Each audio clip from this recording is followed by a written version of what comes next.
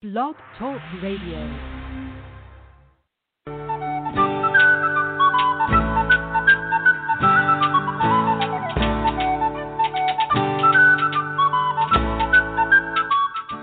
Welcome to the Spiritual Unity Radio Network, a station dedicated to the concept that all manifestations of the divine are equally valid.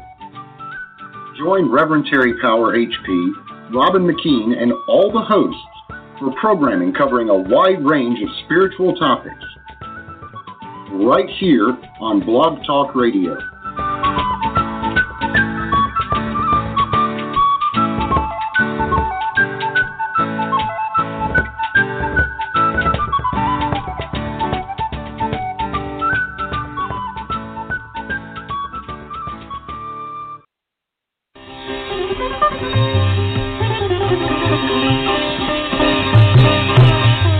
Welcome to Ujjvala Radio, a show dedicated to love and passion, and the power they have to transform our lives. Now, find a comfortable place to sit, relax, and enjoy the show. And now, here's Terry and Robin.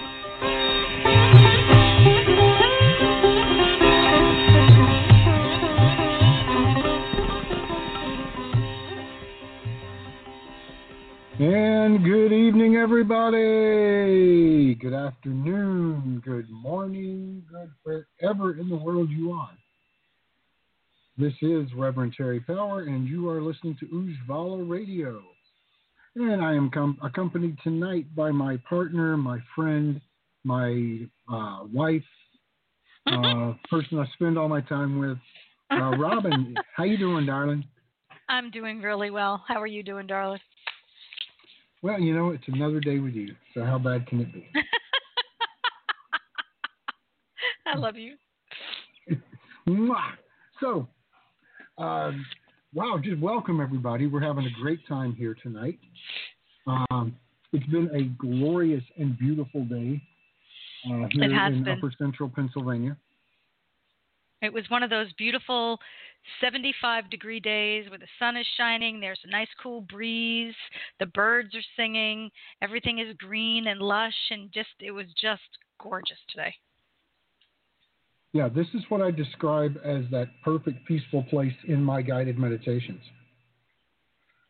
This is what I'm trying to describe to people and to get them to see. Is just this kind of perfect day. So, it was beautiful. And you know, so it's been good, and here we are now sharing our evening with all of you fine folks. So, and we're going to finish up our conversation about self-care and dinacharya. Before we get into it too far, though, I do want to let everybody know this is a call-in show. So you can call in at 646-564-9714 and ask your questions live on the air. Or if you are in the chat room, you can post your questions in the chat room, and then in case you don't want to, be named or have your voice on the radio, you can always just put the question in the chat room and say, hey, this is private, or don't tell who I am or anything. You know what I mean. So it's all good. So just make sure if you want your questions answered to call in to 646-564-9714. And with all of that out of the way, I'm going to get out of the way of my beautiful and talented wife and let her talk to you guys more about dinacharya. Aha. Okay. So if you were listening last time, we ended after we had an exhaustive conversation about the best ways to ensure that you will eliminate your bowels properly. And so much of Ayurveda depends on your digestive system working at its best and its most efficient, because most of our health is related to that in one way or another. So the next of our senses, and then we were also talking about the senses And last week, I can't find it. We were doing self-massage. Self-massage. I'm sorry. We did self-massage after the eliminating your bowels. That was the first of the 10. It was a poopy week, though. It was a poopy week. Jeez. So the next, yeah, thank you. The next sense that we are going to move on to after self-massage, after touch was the sense, is taste. And in Ayurveda, the purpose of oral hygiene goes beyond sanitation of the mouth. According to Ayurveda, caring for your taste organs supports speech and enhances your ability to taste your food. So we can learn a lot about our overall health simply by looking at our tongue each day. Before you brush your teeth, I encourage you to examine your tongue every morning. Like certain points on your feet that are connected to the different parts of your body in reflexology, certain points on the tongue are connected to different organs in your body as well. So not right now unless you happen to be in your bathroom or in front of a mirror. Stick your tongue out the next time you're in front of a mirror and take a good look at your tongue. Look at the side of your tongue. Look at the papilla on your tongue, the little bumpy things on your tongue. Look at the color of your tongue. Is there a coating on your tongue? Is it white? Is it yellow? Look at the center line of your tongue and the tip of your tongue. All of these areas of your tongue will tell you different things about your body and what's going on. And you may notice that you do have a coating on your tongue. And then, is it white? Is it yellow? That coating in Ayurveda is called ama. And ama is an indication that you have undigested toxins in your body. And as I said before, Ayurveda is all about the regular purification of the body, which is why Ayurveda suggests that we scrape our tongue first thing in the morning, and then you can find a tongue scraper at a health food store or on Amazon. They're not expensive. And you do that in addition to brushing your teeth. A lot of Western dentists will tell you to brush your teeth and then also brush your tongue. But a tongue scraper is better because you get to see what's coming off your tongue on the scraper. And it also sort of massages your tongue and activates and wakes up your organs inside. So they suggest that you do the tongue scraping in the morning, when you brush your teeth. And I have to admit, I thought this sounded crazy. And but I gave it a try. And I actually, I find that my sense of taste is enhanced by the scraper, and everything tastes more. Yeah. So it is a very cool experience, not at all what you would expect it to be. And, we got a couple of stainless steel tongue scrapers for under $10 on one of those, online shopping places that shall remain unnamed. Unless they start paying. No. So anyway, I apologize, but the tongue scraper is way more cool than you would think it is. Mm-hmm.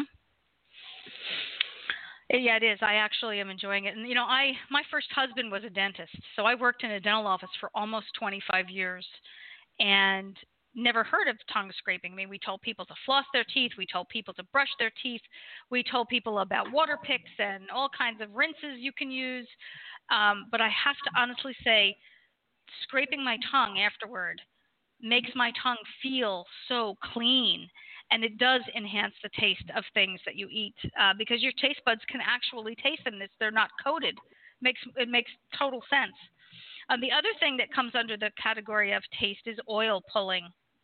And oil pulling has become increasingly popular in the last 5 years or so. And it is another form of Ayurvedic detoxification. And it removes the bacteria in the mouth and protects the teeth from your cavities. It can alleviate oversensitivity to thermal, hot and cold in your teeth. It also will strengthen your jaw, prevent hoarseness of the voice, and it prevents wrinkles by strengthening the muscles of the jaw. and the face, and it improves taste perception as well, and it will boost your immunity.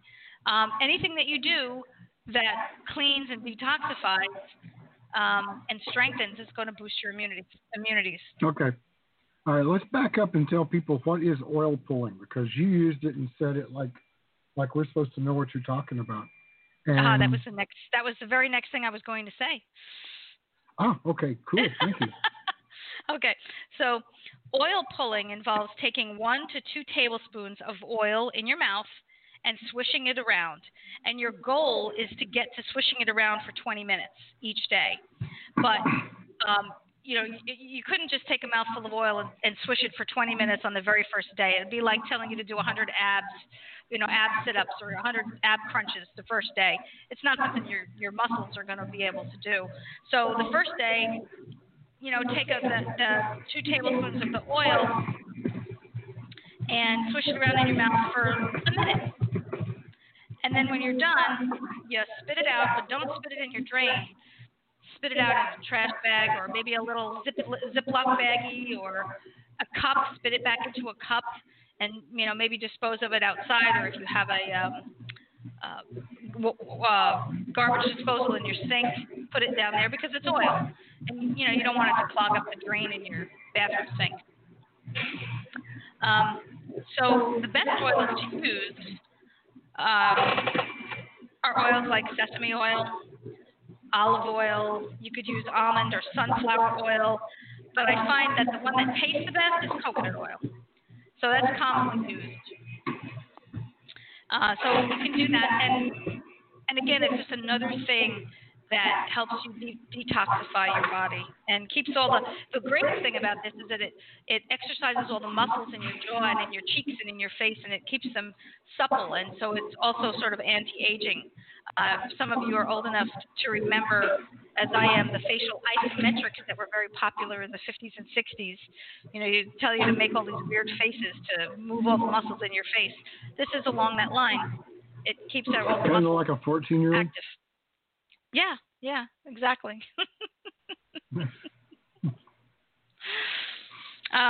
So the next sense, you're funny. The next sense is sight. I'm ignoring you. Did you notice that? All right. The next sense is sight.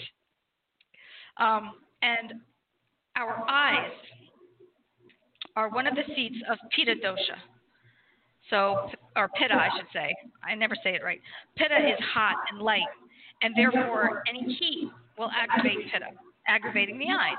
Because of this, our eyes must be protected from heat at all times. And Ayurveda believes that one cause of disease is misuse of the senses, either overuse, underuse, or misuse.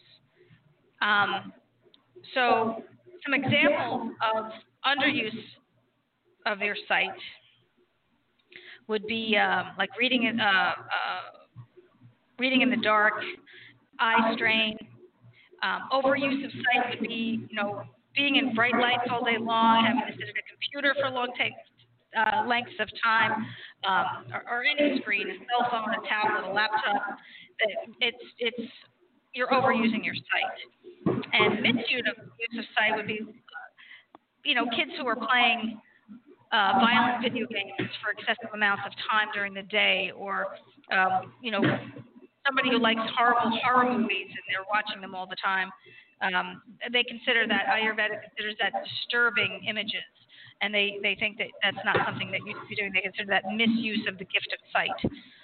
So some ways that you can care for your eyes is you can do an eye wash, splashing your eyes with cold water first thing in the morning, and I incorporate this into my Dinacharya, and I love it. And it's funny because every time I do it, excuse me, every time I do it, I think of that scene in, there's a movie and it's Faye Dunaway, and she's putting ice packs and cold water all over her face. And I'm like, geez, I'm not like that, but yeah, splashing cold water on my face. I do the same thing. I mean, get up in the morning, splash cold water. It tightens up the skin around your eyes. It wakes me up and, clears out the sleep from the corner of the eyes, and kind of refreshes me and gets my day started. so that I can go do all the things I'm going to do before I shower. Mm-hmm. Because I'm going to get up and do my self-care. I'm going to do some kind of movement, even if it's just a few minutes of sun salutation, before I go back and take my shower. Right. So this really helps to get me awake before I even get started. Right. One of the other ways that we can care for our eyes is considered an eye salve. And that would be applying an herbal ointment to the inner eyelid to soothe the eyes and prevent eye strain and sun sensitivity. And then there's eye saturation, and that's good for those who suffer from extremely dry eyes. And moisturizing the eyes with like a room temperature ghee. I know this sounds strange to us. What? You want me to put clarified butter in my eyes? It's ghee is like their go-to for everything. They truly, and there's some science behind this, believe it or not. Ayurveda truly believes that ghee, clarified butter, is the gateway to good health. I mean, they put it in everything. They put it on their skin. They put it in their eyes. They put it up their nose. They do everything with it. And honestly, who can argue with 5,000 years of trials on this stuff? Seems to work. Well, here's the funny part: is why are you saying they? It's now we. Well, this is true. It is we. We in Ayurveda and the sister science of yoga, we do these things. Yep. So I encourage everyone to start their day splashing the cool water into their eyes, and in doing some of these other dinacharya things. You don't have to do them all, but if you think that you could benefit from, say, the eye salve or the eye saturation, meet with an Ayurvedic practitioner and, discover which treatment and how frequently you should do these might be best for you. If you're somebody who suffers from chronic eye strain, you have tension headaches because of eye strain, maybe this is something that'll help. If you feel that you're running around all the time with your eyes are dry and painful and allergen, oriented, maybe the ghee, moisturize the eye saturation, the moisturization of your eyes with the ghee will help. What's the worst it can do? It's going to, it's can't hurt you. It's freaking butter. We eat butter. So, did I just say frickin' on the radio? It's better than what you could have said. Hey, that's true. It's internet radio. What do you want? That's true. The FCC cannot touch it. Yeah. Okay, so the next of our senses is smell. And Ayurveda has a couple of different practices that care for your nose. I know that sounds odd. And because the anatomy of the nasal passages, regular care for your nose also prevents disease of the eyes and ears and headaches. And how many of us have frequent headaches, especially these days? Stress headaches, migraine headaches, all kinds of headaches. Also in yoga, we breathe in through our nose. And the life force, prana, comes in through our nose. So the healthier our sinus system is, the better our breath, the better, more healthy our breathing is going to be as well. Yep, agreed. Okay, so one of the things they do is the application of oil in the nose. So by applying sesame oil, a medicated oil or ghee, remember I said about the clarified butter, that's the ghee, in the nostrils daily, it soothes and protects the nasal passages. And it'll also reduce stiffness in the neck, jaw, and it's great for insomnia because it really helps clear up everything and moisturize everything in the nasal passages and helps you breathe so much better. And so all you need is, say, some sesame oil and a dropper. And then, I do this by lying on my bed and letting my head hang off the end of the bed, like sideways. And then I just tilt my head back and I put like 2 drops of the sesame oil in each nostril, and then I sort of inhale it in through my nostril. And you will be able to taste it. And, if the oil comes out through your mouth, you can always spit it out. You don't have to keep it in your mouth. But it definitely has helped me innumerably. I don't know. Some of you who know me know this. I broke my nose when I was a kid, and my right sinus for years I had not been able to breathe out of it. And whenever I get a cold, my right sinus won't drain, and I always wind up at the doctor with antibiotics. And since I have been doing this, I can breathe through my right nostril. It seems to be draining. So whatever it is in the sesame oil is truly helping.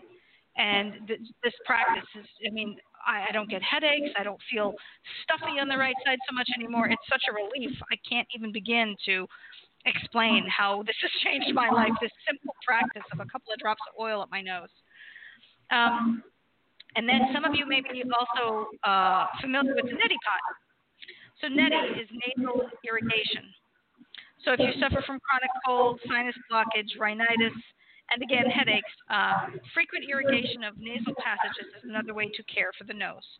And you will need a neti pot and a saline solution, lukewarm, and best to use rock salt. Table salt that we use in the United States is devoid of all beneficial minerals, and it has iodine added.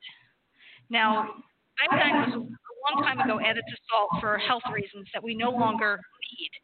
It was, to combat all kinds of, I can't remember exactly what disease it was, but it's a disease that nobody gets anymore. I'll have to look that up for the next time I do this because I've read the history of it, and I just right now can't remember the disease that it was supposed to help. But so lukewarm water, rock salt. I usually recommend that when you do this, you either use a distilled water or you make sure that you get like a high quality water and boil it for 3 minutes. Let the water stand and cool off, of course, to like a lukewarm state. Because if you live in a city and you have highly chlorinated water in the cities, you don't want to put chlorinated water up your nose. It's like, pool water, right? You don't like getting it up your nose. It's like, burning. So I get a lot of people who tell me, I tried the neti pot and the water burned going in my nose. And it's usually because of the chlorination of your water. And on the flip side of this is if you have well water, and you're like most people who have well water, there's some sort of coliform in the water in your well, and drinking it doesn't hurt you, but it's probably not the best thing to put up your nose. So distilled water or boiled water, and then let it sit and cool off so that you could use it. So in order to do the actual neti pot, you'll mix and they sell solutions for this, but I think a lot of those prepackaged solutions are using table salt, not rock salt. So probably best if you mix it yourself. So to perform the neti pot, tilt your head to the side over a sink. Place the spout of the neti pot in the nostril that's on the upper side. Pour the saline solution slowly into your upper nostril, and if you're tilted correctly, it should flow out the other nostril and into the sink. If you have a deviated septum or experience occasional nosebleeds, consult your Ayurvedic practitioner before incorporating nasal irrigation into your dinacharya, because it can divert the water, and sometimes salt can activate nosebleeds. So you want to check with your practitioner, your Ayurvedic practitioner, before you do it. Also, you can prevent wear and tear by making an effort to not misuse your sense of smell. Some of us have noticed that as we age, our sense of smell is diminishing, and that's because we've either overused it or abused it or ignored it. Or so, what are some of the examples of overuse of smell? Overly perfume. If you're one of the women who, like, before you leave in the morning, really overdoes it with perfume, and I know you're out there because I've smelled you on the subway. Okay, I love you, but please, you're supposed to spray the perfume and walk through it, not spray it right on your body. Or if you usually smell things that are very sharp and pungent, those kinds of things will sort of burn out your sense of smell, overuse. And some examples of underuse of smell would be never smelling anything. I once had a friend of mine comment that she couldn't stand her husband's habit of having to smell every forkful of food. And I was like, well, don't you smell your food? She's like, no, I never smell my food. I was like, well, why not? She's like, because you don't need to smell it. You're going to taste it. So she was just the kind of person who just never smelled anything. And it used to drive her crazy that her husband would smell his food before he would eat it. And then, of course, again, there are examples of people who misuse their sense of smell, which is like, let's say you're somebody who does, I don't know, furniture restoration for a living, and you're constantly smelling these very toxic chemicals. So that's going to be like a misuse of your nasal, lining, and or if you're somebody who smells things that are, decayed, you're the guy who picks up dead animals on the side of the road for the DOT or of your state. So, you have no choice. So that's kind of a misuse of your sense of smell.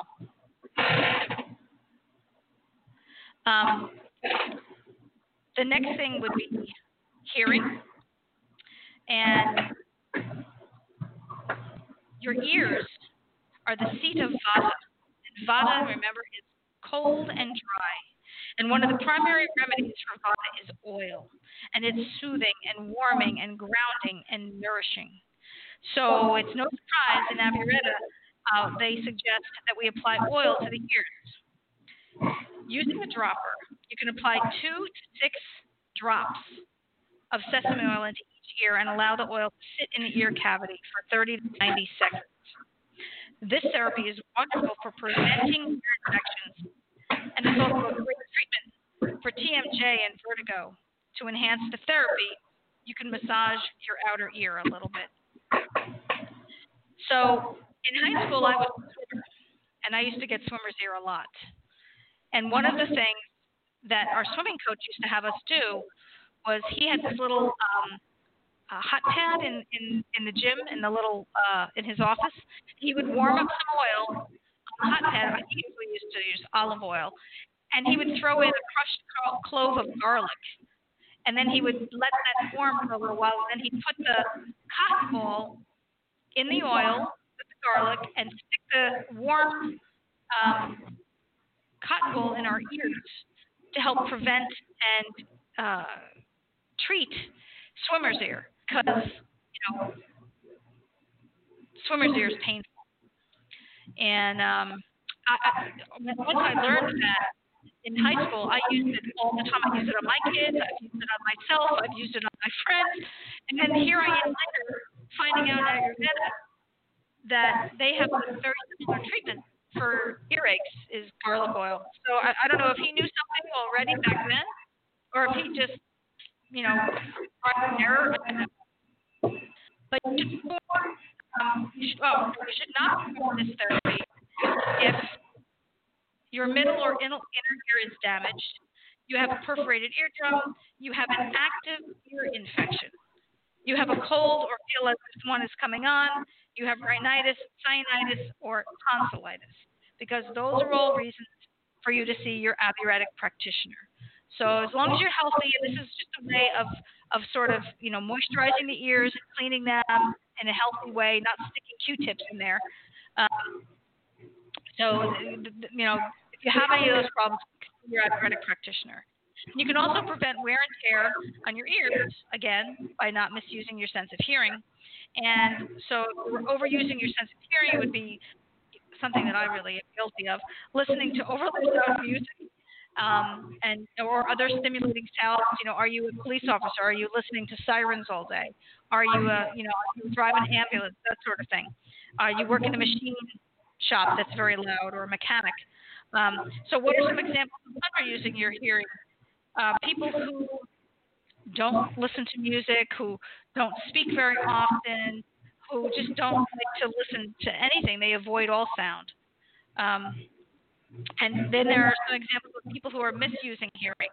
And they are people who would be listening to super harsh and frightening sounds. So let's say... So the music my daughter listens to. Yeah, yeah. Well, some of it, yeah. Um, or yeah. So listening to terrifying sounds. I'm not sure if what I was saying before, like a siren, would qualify, or something like a very very loud machine shop, or maybe Gunfire, gunfire, military weapons. Yeah. military weapons, yeah, that sort of thing. Bombs bursting. So that would be some of those types of sounds. And that brings us to the conclusion of tastes that have to that are involved. I'm sorry, sweetheart. Senses. The senses, yes. That brings us to the end of the senses. Do you want to maybe take a break? Well, We're at 9:30. I was going to say this is the bottom of the hour, the perfect time to take a break. I want to remind everybody that we are taking calls tonight at 646-564-9714. Go ahead and call in, get in the queue, or put your questions in the chat room, and we'll get to those toward the end of the second half hour. So let's go ahead and take a break.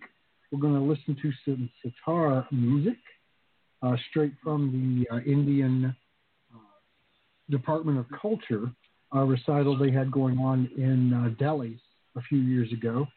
So listen in, and we'll be back in just a few minutes.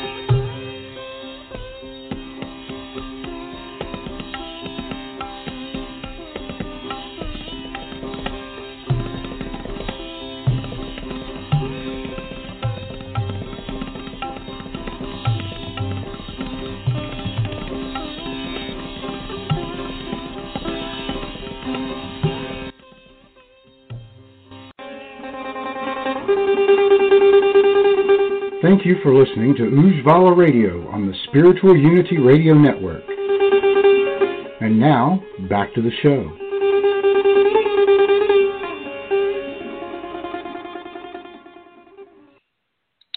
And welcome back, everybody. Let's see. Before the break, we were talking about the senses and how they apply in Ayurveda. And we're going to pick up in just a minute with some stuff about the digestion. And Robin's already mentioned how Ayurveda is all about not just what we eat, but how we digest it. So we're going to spend the next half hour roughly talking about that. But I did want to remind everyone, next week, that is 1 week from tonight, we are going to have a special guest. We're going to have Andy Betancourt, one of the founders. Yeah, one of the founders of the school that we go to, the Yoga Veda Institute. And we are very excited that he's going to be coming on. He teaches some of the classes in philosophy and those sorts of practices. So we're going to be talking next week about essentially yoga philosophy and some very cool, detailed stuff in regards to the 8 limbs of yoga and that sort of thing. So I'm excited that I'm going to be able to have that conversation with him, and you guys are going to get to hang out and listen to us. So I just want to bring that up so that we make sure and have a great turnout next week, because you're going to love this show. I mean, he is a very fun person to listen to, and we're excited to have him. So with that said, back to Robin. Hi. Okay. And yeah, I'm very excited about Andy being on next week as well. I've known about this for a couple of weeks, and just I cannot wait to talk to him, because he's such a knowledgeable guy, so sweet and so well-meaning. And he will spend literally a half hour answering your question, because he wants everybody so badly to understand this and see the beauty in this in yoga and the philosophy. And he's just really an amazing guy to talk to. So I'm really looking forward to next week. So one of the things I'm going to do is we're going to we already talked a little bit about spiritual practice. So I'm going to kind of leave that for another show when we can really dive into it and talk about it in depth, because Andy's going to be on next week. So it'd be kind of silly for me to do, my little synopsis here on spiritual practice. So if you want to hear about spiritual practice in depth, come next week and listen to Andy. So what I'm going to do is we're going to skip to Agni, which is the concept in Ayurveda where they say you are what you digest. And that means that whatever food we put in our mouth eventually comes to your skin and your bones and your blood. And so it's no surprise that Ayurveda emphasizes proper digestion. And again, this is something that's become sort of trendy over the last 10 years or so. But Ayurveda has been looking at this as the central pillar of health in people for, again, 35 to 5,000 years. And that just amazes me. So there's this concept that Agni is the fire that cooks the food inside our body, and it's your digestive fire. So it's the thing that makes you feel hunger. And Agni is hot and sharp and light, and it shares the same qualities as the sun, and which in some ways, if you think about it, makes a lot of sense, because the sun burns hot, but it also changes the things it touches. Before we had fire, people actually would use things being put out in the sun to dry them and cook them, because it was the only thing they had available to them. So if they were going to dry some meat, for example, and use that as jerky, or they wanted to make salt, they had to dry out the water to get the salt. So yeah, I think you understand. So the Agni is our digestive fire, and it's strongest in the middle of the day when the sun is high in the sky, and our digestive fire wind blows as the sun begins to set. It's sort of, what did I say, blows? I'm sorry. It winds down as the sun begins to set.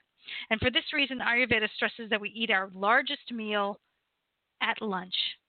Who knew all those old people who go for those early bird specials were right all this time? So because that's when your Agni is at its functioning at its optimal level, is in the middle of the day, midday. That's when you should be eating your largest meal, and it optimizes. Now that's the way it was in the islands when I was living down there. You eat that big meal at lunch, and then you just have a little bit of a nibbles in the evening to carry you through. Mm-hmm. So I was interested to see how much that applied when I started studying all of this stuff. Mm-hmm. Yeah, it's funny how different cultures have sort of incorporated that as part of their, just part of the way they do things. And, some other cultures have it the complete opposite. A lot of parts of Europe, they eat very, very late at night. Spain, Italy, big meals late at night. Portugal, although in Spain they have the tapas thing too, but anyway, so yeah, different cultural things. But for Ayurveda, they say eat that meal, that big meal, when your digestive fires are at their peak. And then for dinner, later in the evening, you want to make sure that you're going to eat something that's easy to digest, and try to do it before the sun sets. Because when the sun sets, that's your time to start winding down and going to body, going to sleep. You want your body to be prepared for, this is the wind down of the evening. It's kapha time. We're going to go to sleep soon. So remember, in the beginning of this, we talked about, and some of you weren't here for the very beginning, I realize that, but we talked about making sure you keep an open mind when it comes to Ayurveda, because some things that Ayurveda does are very different to what we do in our culture. We work during the day, and we use it as a way to connect with our families at night. And unfortunately, this habit of eating that big meal late at night, it doesn't align with our body's natural rhythm. And as a result, the food that we eat doesn't digest properly. And oftentimes our sleep is affected. So if you're somebody who really has trouble sleeping, you might want to make that shift and experiment with it. Okay, I'm going to eat my large meal in the middle of the day and eat something lighter for dinner, and see if my sleep doesn't improve. So if you were to take away just the one thing from this workshop and from this chats we've been having on the air, obviously this is a workshop that we do give. I would like to make one change: eating your largest meal for lunch, and that would be between the hours of 10 a.m. and 2 p.m. wherever it is that you live, and then a light dinner before 7 o'clock at night. Because your digestive fire winds down about that time. It's so important to do this for your body and your overall health. And don't just take my word for it. If you try it for just a week, I guarantee that you'll notice the results. And it might take a couple of days of trial and error to portion your meals accordingly, and that's to be expected. But if you can get your rhythm down and align yourself with the natural rhythms of the day, it will give you more energy. It will help with your sleep. It will relieve some stress on your body and on your psyche too, because in Ayurveda everything is connected. If your body is functioning well, if you're digesting your food well, your mood will be enhanced. Your just everything will be better. You'll have more energy. You'll feel better. You'll look better. It's just a win-win. So.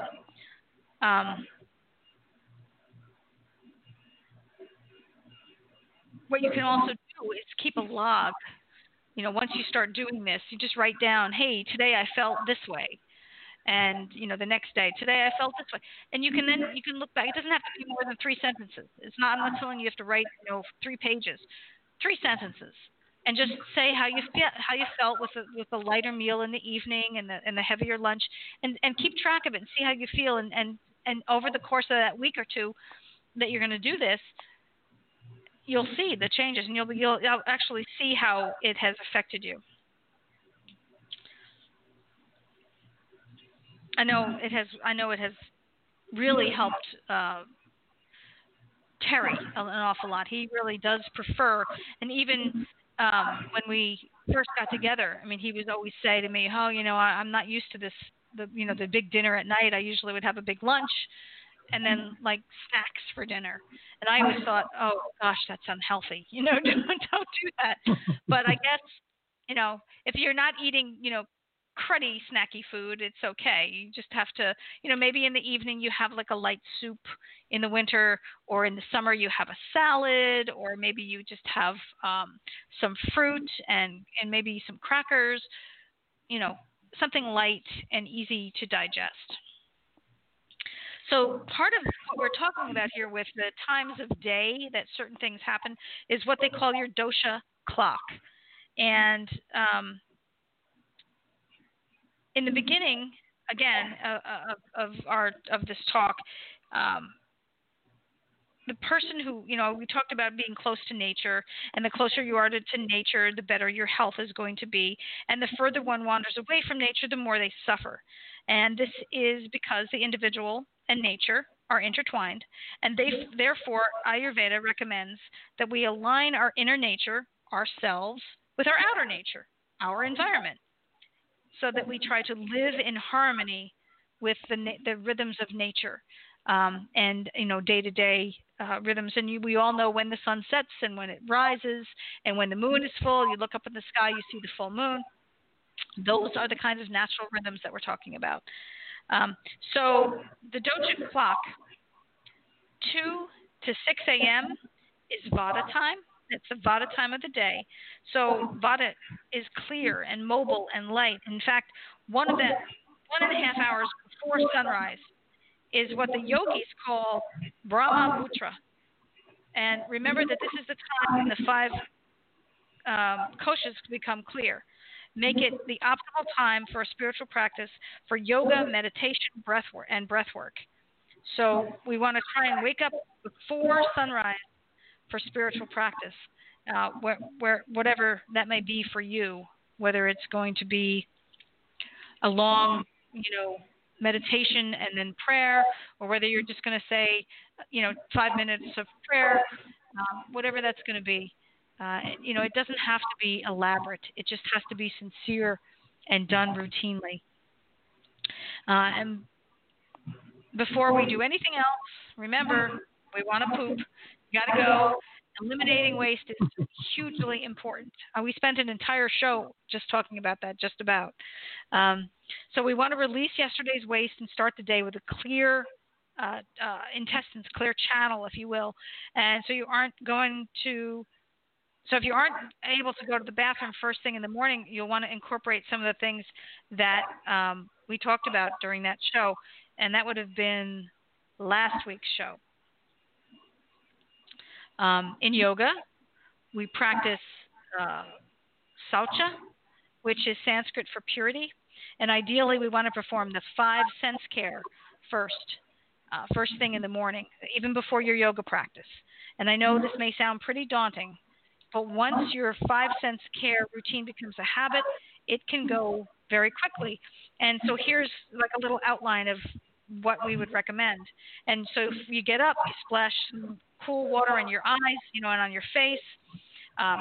Check out your tongue, scrape it, brush your teeth, massage the oil into your body. Remember we talked about that? The sense of touch, and it's very good for you, relaxing. And then while you're at it, you can add some oil to your ears and your nose. And then you can pop in the shower and rinse off. And then I know we talked about oil pulling, but you usually save that for after your spiritual practice. Sort of that final grounding act after spiritual practice. From 6 a.m. to 10 a.m., is kapha time. And then the kapha, as we remember, is heavy and wet and slow. And it has a downward pulling energy.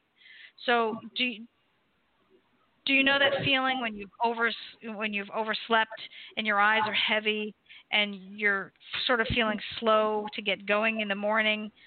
That's kapha energy. So to counterbalance this downward pulling heavy energy, we want to incorporate light, mobile, and stimulating activities. And this, between 6 and 10 a.m., is the perfect time to exercise. And exercise doesn't need to be an hour, running or, some super hard workout. It can be a walk. Go for a walk for 20 minutes. You can do jumping jacks. You can do hula hoop. You can turn on the radio and dance if that's something that you like to do. That also, releases stress. And whatever it is that you enjoy doing that moves your body and gets your heart rate up.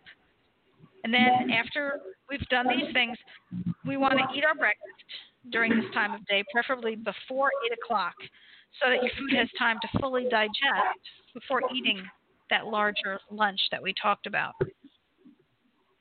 And generally, breakfast is going to also be something fairly light, and because it's kapha time, you want to make sure that it's not too wet. You want to, keep breakfast light. So between 10 a.m. and p.m. is pitta time of the day.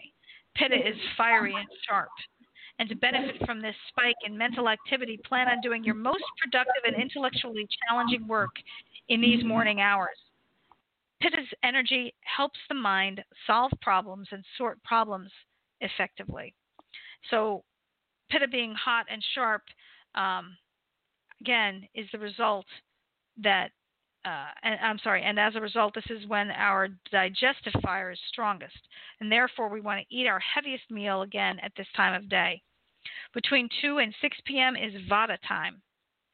Vata is mobile, and because of this, the mind and the digestive fire and energy is variable. And this is a good time to take a pause, a siesta in some cultures, right, at this time of day, and just try to regroup, even if it's just for 5 minutes. Just take a breath, sit down, and just give yourself a mental break. If you don't have to work, this is also a great time for relaxation exercise, especially if you're a Vata type. Take 5 minutes and do some relaxing breathing. If you're somebody who's not driven, that doesn't appeal to them, maybe you do a little needlepoint, or you crochet, or you do some tasks that sort of 5-minute guided meditation. 5-minute guided meditation. There you go.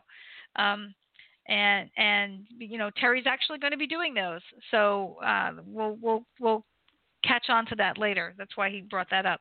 But these, whatever it is that you feel that relaxes you. I know sometimes if I'm really feeling overwhelmed, I get out my phone and I start playing this little crossword puzzle game that I love.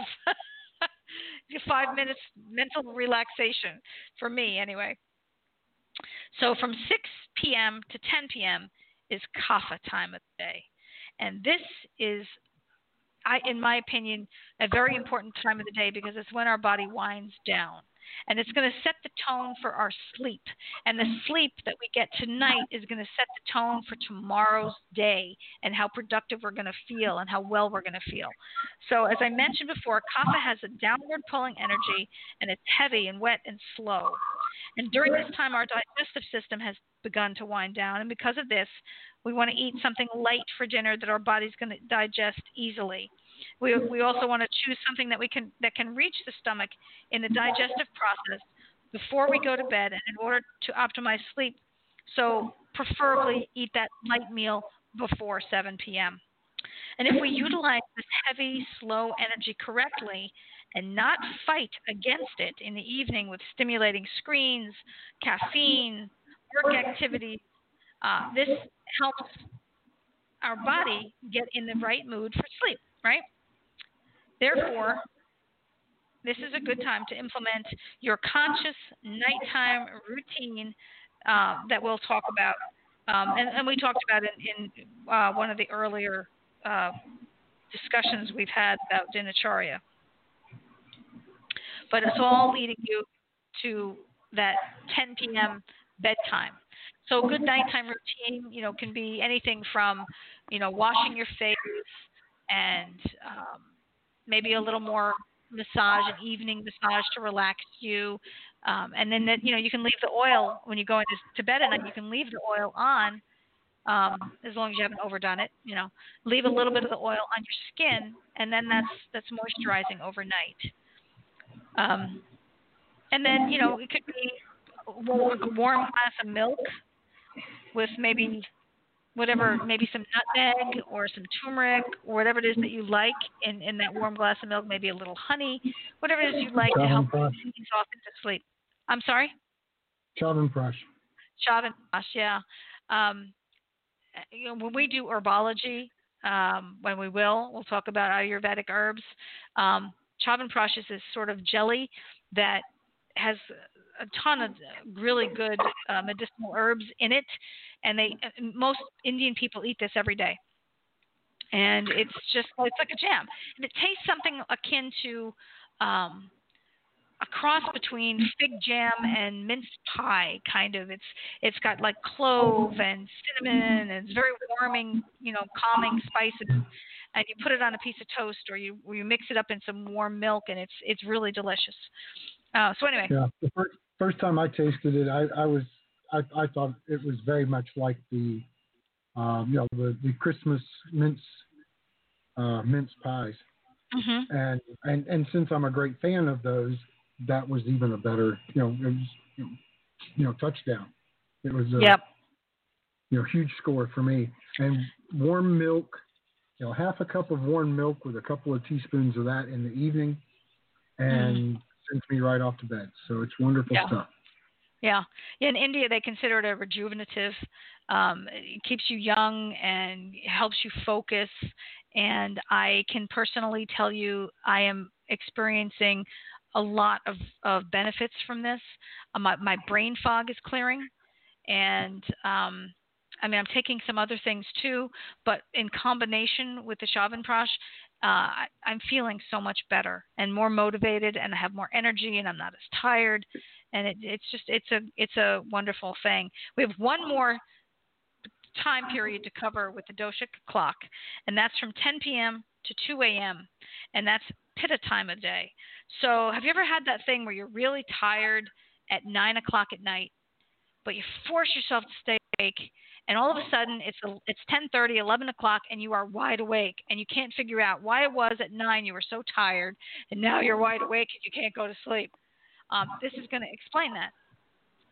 So if you stay awake past the energetic shift between the kapha and pitta time, it's likely that you'll get this second wind, and you're burning energy that you should be storing for the next day. So staying awake during the pitta hours makes it difficult to fall asleep before midnight, and thus making it difficult to enjoy the awe of early morning, or Brahma Muerta. So being awake during these hours also messes with our body's ability to naturally clean house during the night. So remember that pitta is fire, and pitta is digestion, absorption, and assimilation. And if we eat a light dinner early enough and we fall asleep before 10, we can optimize the process and utilize the energy of pitta to make us feel better and get better rest and have that body optimize, its digestion during that time. So bed by 10 and up before the sunrise. A lot of very effective executives in the West and in the East are all up at like 4:30 in the morning, 5:30 in the morning. They all know that early morning time is very essential to collect their thoughts for the day, and to do a little self-care, and so they can move through their day effectively. There's a group called the 5:30 Club that actually gets on a video conference at 5:30 every morning and checks in with each other. Yeah. And so that's pretty much everything. that we were going to talk about. Yeah, in a nutshell, there are more aspects to dinacharya, but we can cover those at another time. I'm Absolutely. so excited. Yeah, I'm so excited to hear from Andy next week. I'd like you all to tune in and listen to that. Also, I know you guys have heard us talk a little bit about Ayurveda Institute. That's the school that both Terry and I are attending. I'm going to school there to become an Ayurvedic practitioner and yoga therapist. Terry's getting his yoga teacher's certification, and we are so in awe of the people who run this school. They are amazing human beings. Jackie, who is Andy's wife and one of the, I think she's the director of the school. She always talks about having a heart-centered business, and that is exactly how I can describe Yoga Veda. They understand that you're not just a check in the mail with tuition. You are a person, you have a life, you have things going on, and they have bent over backwards to help us both. And I am just so grateful to have found them. Yeah, so grateful to have found the school. And I know it's the right fit because, you call up Casey and talk to Casey, and she's just this ball of energy, and she's just so welcoming and warm and genuine. And a cheerleader for every one of us. Absolutely. And so if you go to our Facebook page, which is Ujjvala Ayurveda and Yoga Center, you'll find pinned at the top of that page the links for the Yoga Veda Institute. So go to the Facebook page, check out the Institute. They have the Sister Science program, which is free. And it's like a 2-week program. It will introduce you to Ayurveda and a lot of the things that we're talking about. And the program, once I went through it, I felt, wow, I can do this. This is awesome. And even if you don't want to go on to do Ayurveda, then you've at least gotten a base knowledge of it. But and you can have a better conversation with your practitioner. Absolutely. Yeah, it will definitely help you do that. I honestly, truly feel that the state of medical care here in the United States and in the West in general has gotten so far away from what it was supposed to be, both monetarily and in how we treat patients on a day-to-day basis, and our idea of health care. Here in the West, you don't feel good, you go to the doctor. Ayurveda looks at it from the opposite direction. They look at it from, I'm going to give you things that are going to make you feel every day and teach you how to live a lifestyle every day that's going to make you feel good every day, and you won't get sick. It is a comprehensive, preventative medicine system. So, such a good way to approach it. But if you are already not well, it has cures for that too. And again, stuff that's 3,500 years old. This is not fly by night. Back into balance. Right. It treats the illnesses as an imbalance, and it's treatments to bring us back into balance. And then the idea is to stay in balance so that you don't have to go, so you don't have to get well again. You stay well. And treating the whole person instead of just the portion of the body that has the symptom, which isn't even the root cause half the time. So, the sister sciences of Ayurveda and yoga working together, mind, body, and soul, it is such an incredible, comprehensive program of holistic treatment. Treating the whole body, treating the person as a person, and not a set of symptoms. It's such a completely different mindset. Yeah. And so refreshing and so in line with everything that Robin and I have been doing our whole lives.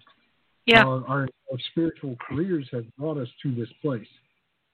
I was talking with someone who has worked with us in the former shows that we were doing.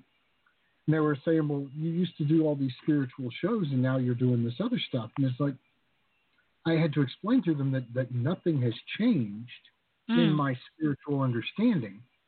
We've just incorporated this food and nutritional aspect of it and the Ayurvedic part of it going in with the spiritual aspects of what we were already learning and practicing.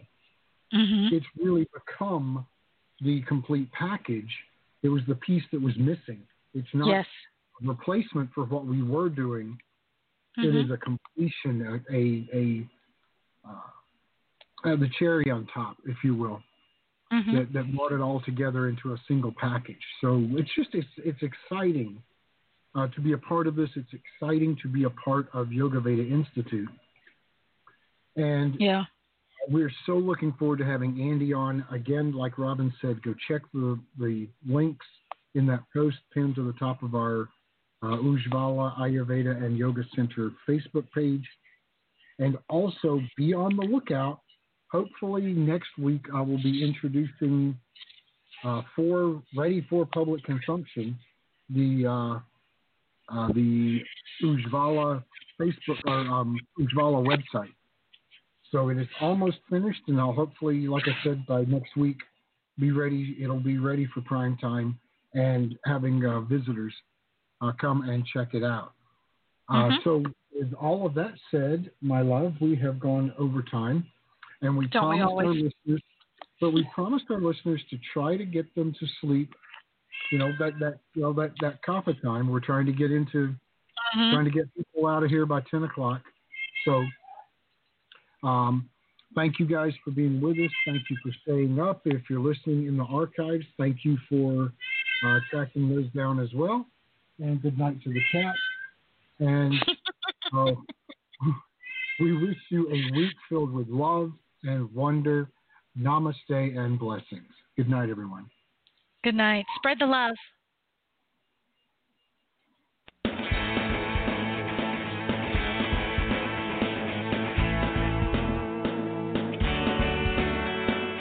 Thanks for listening to the Spiritual Unity Radio Network. Join us 7 nights a week for exciting programming covering a variety of expressions of faith. And remember, all manifestations of the divine are equally valid.